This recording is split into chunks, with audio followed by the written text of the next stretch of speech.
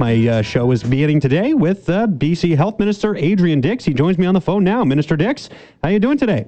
It's great to be on the show, Jeff. I'm doing great. Well, glad to have you back. Thanks so much for taking the time. Now, we talked a few times now about this, mid to late May as a time when we could start to see restrictions ease a little bit, not a lot, but a little bit. And yesterday, Dr. Bonnie Henry came out and said, if we could get to 0 cases potentially by mid-June. So with that in mind, I just wanted to sort of get a sense from you about a timeline here of how we kind of work to start easing restrictions in mid-May, but yet still target mid-June as a time when we could potentially have 0 cases. How do we get there? Well, by, first of all, continuing to follow public health orders, of course, and continuing to work together on physical distancing, on the kind of engineering controls, things like plexiglass shields in businesses, and administrative controls, such as not going to work sick, that we've been doing up to now, right? And I think the evidence that was presented by Dr. Henry yesterday showed the extraordinary work people have been doing in Kamloops and everywhere else. What's happened in BC is different than other provinces. We've had, I think, very good results. We've also had fewer orders here than most other places. So construction has continued to operate. Major projects have continued to operate.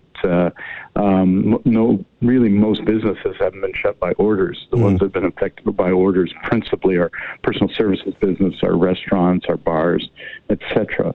So we don't have as many things ordered. I think the Premier of Ontario announced he was ordering gardening centers yesterday. Well, they hadn't been closed in BC, for example. So we're going to be obviously giving, the Premier's going to be speaking tomorrow and talking about the timeline for that. But we're at the point where we have to find the new normal. We flatten the curve. The virus still exists. It's still, as we've seen in some poultry plants, virulent and can have a terrible effect. So we've got to now adopt the rules that we're going to follow for the next year as we live with the virus, not allow it to expand in terms of transmission, but also do more together, especially economically.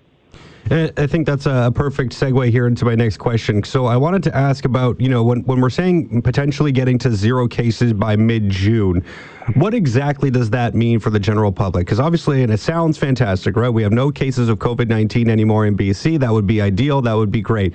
But, that doesn't obviously mean that we're living without the virus. It's still going to be around us in some way, shape, or form. There's people still traveling out of province. So what does getting to 0 cases mean for British Columbia if and when that does happen? Well, I think it's continuing to flatten the curve. I suspect there are going to continue to be cases. COVID-19 is in there. It's in our communities all over the province with different degrees of intensity, and so that's why we have to be prudent in terms of dealing with transmission as we become more active, as we open up more businesses, as people return to work more.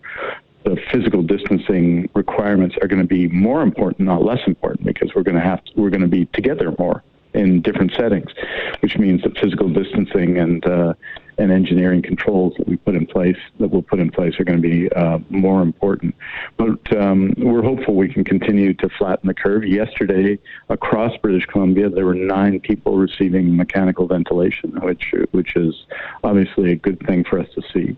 There's still too many care homes that are dealing with this situation, particularly in Metro Vancouver, but also one in the Interior Health region, which is still operating, and so which is still in place. An outbreak protocol is still in place. So we've got to adjust and continue to adapt to make sure we're suppressing the virus. Whether we get to 0 or not, I don't know, but we have to continue to reduce the level of transmission, and this allows us to do more.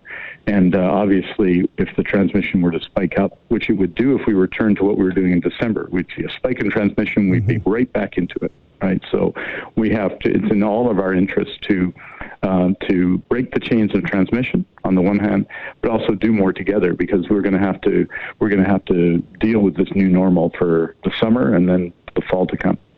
What does this mean in terms of our hospitals? I wanted to ask a little bit about critical care beds and when those could potentially start to be a little more, I guess, widely available for people who are in dire need of them. Obviously, they are already, but you've been trying to clear them up a little bit to make sure that there is space for COVID-19 cases. Here in IH, 54 of 84 critical care beds across the interior are occupied, but only one of those is for a COVID-19 patient. So 64.3%, which is the highest occupancy rate of any health authority. So I'm just wondering, what does this mean for beds moving forward? Are we going to see those fill up? Is IH maybe at more of a risk right now when it comes to a potential outbreak? I'll start with that. Is IH maybe one of the areas that could potentially be more at risk here because we do have a higher occupancy rate for our critical care beds? Well, yes and no. No, because there have been fewer cases in IH, and we've seen that over time compared to Fraser Health or Vancouver Coastal Health, for example, the Metro Vancouver ones, where there have been more cases. So in that sense, there's less COVID-19 in IH, although it obviously exists there. We've also built up, if you look at the graph, I think I know the table that you're looking at, a capacity to move ventilators very quickly around the province. So if there were an episode in IH, we'd have the capacity both to move patients if we needed to with transportation ventilators, but also to add capacity to IH. And we've already done that in this period, and we're going to do that in anticipation of what we hope doesn't happen, but what may happen, which is another spike in cases in the fall. So we're increasing our critical care capacity to deal with COVID-19. But you're right, we do need to move and deal with other things. We've canceled, or will have canceled by late of May, about 30,000 surgeries across the province, including many thousands in IH. So we have to get back to that work as well. And that's going to involve some changes in the way we do surgeries. We may have to, because of the precautions would take to do surgeries. It'll take longer to do each individual surgery, so that will be a challenge. But we need to put in place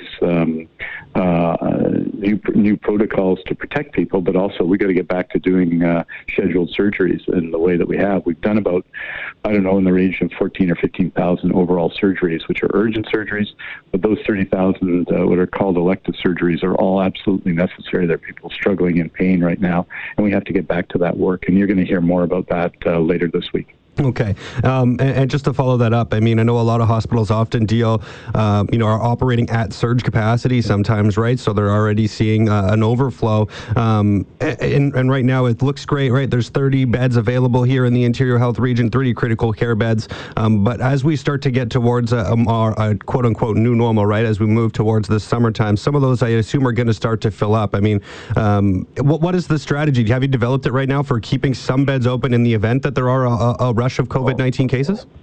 Oh, absolutely. That's a comprehensive part of the strategy. Remember, those are the critical care beds, but we also have hundreds of beds that are empty right now in IH and across the province, so some 4,000 that we're able to use to address those needs. And so some of those we have to keep open for COVID-19 as we maintain our preparation. Right now, for example, across BC, there are 77 people currently in hospital, and of those, a subset, 20, are in critical care.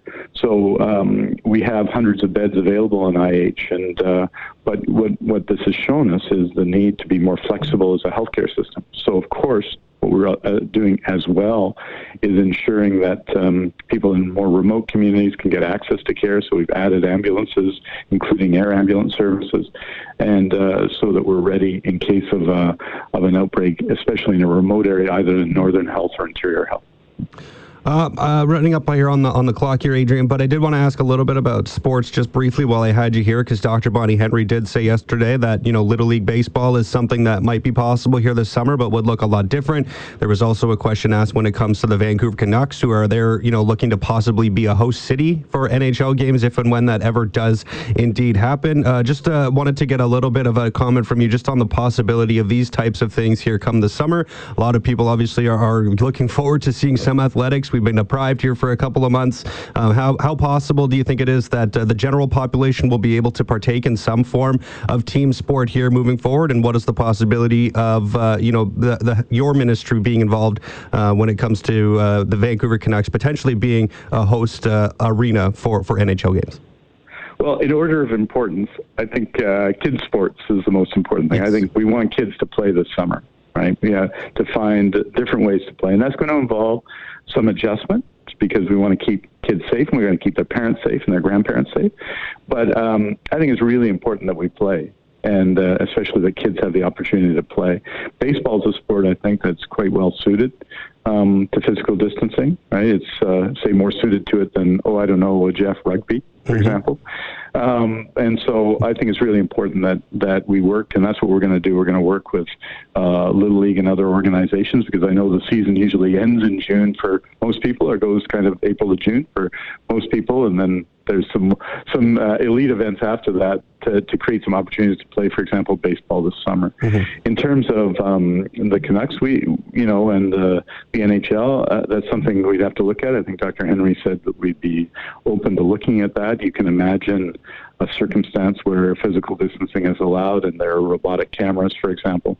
Because the advantage of the NHL has over, say, the WHL, which is more important in Kamloops, is that they get a significant amount of revenue from television rights. And so it may be in their interest to perform before an empty stadium. It's where I think it's more of a challenge right now is for lacrosse, for minor hockey, for leagues and venues which depend on spectators, in-person spectators. That's going to be more challenging now and in the months to come, and we're obviously concerned with that. So the NHL is important, but so are all those important leagues like the WHL as well.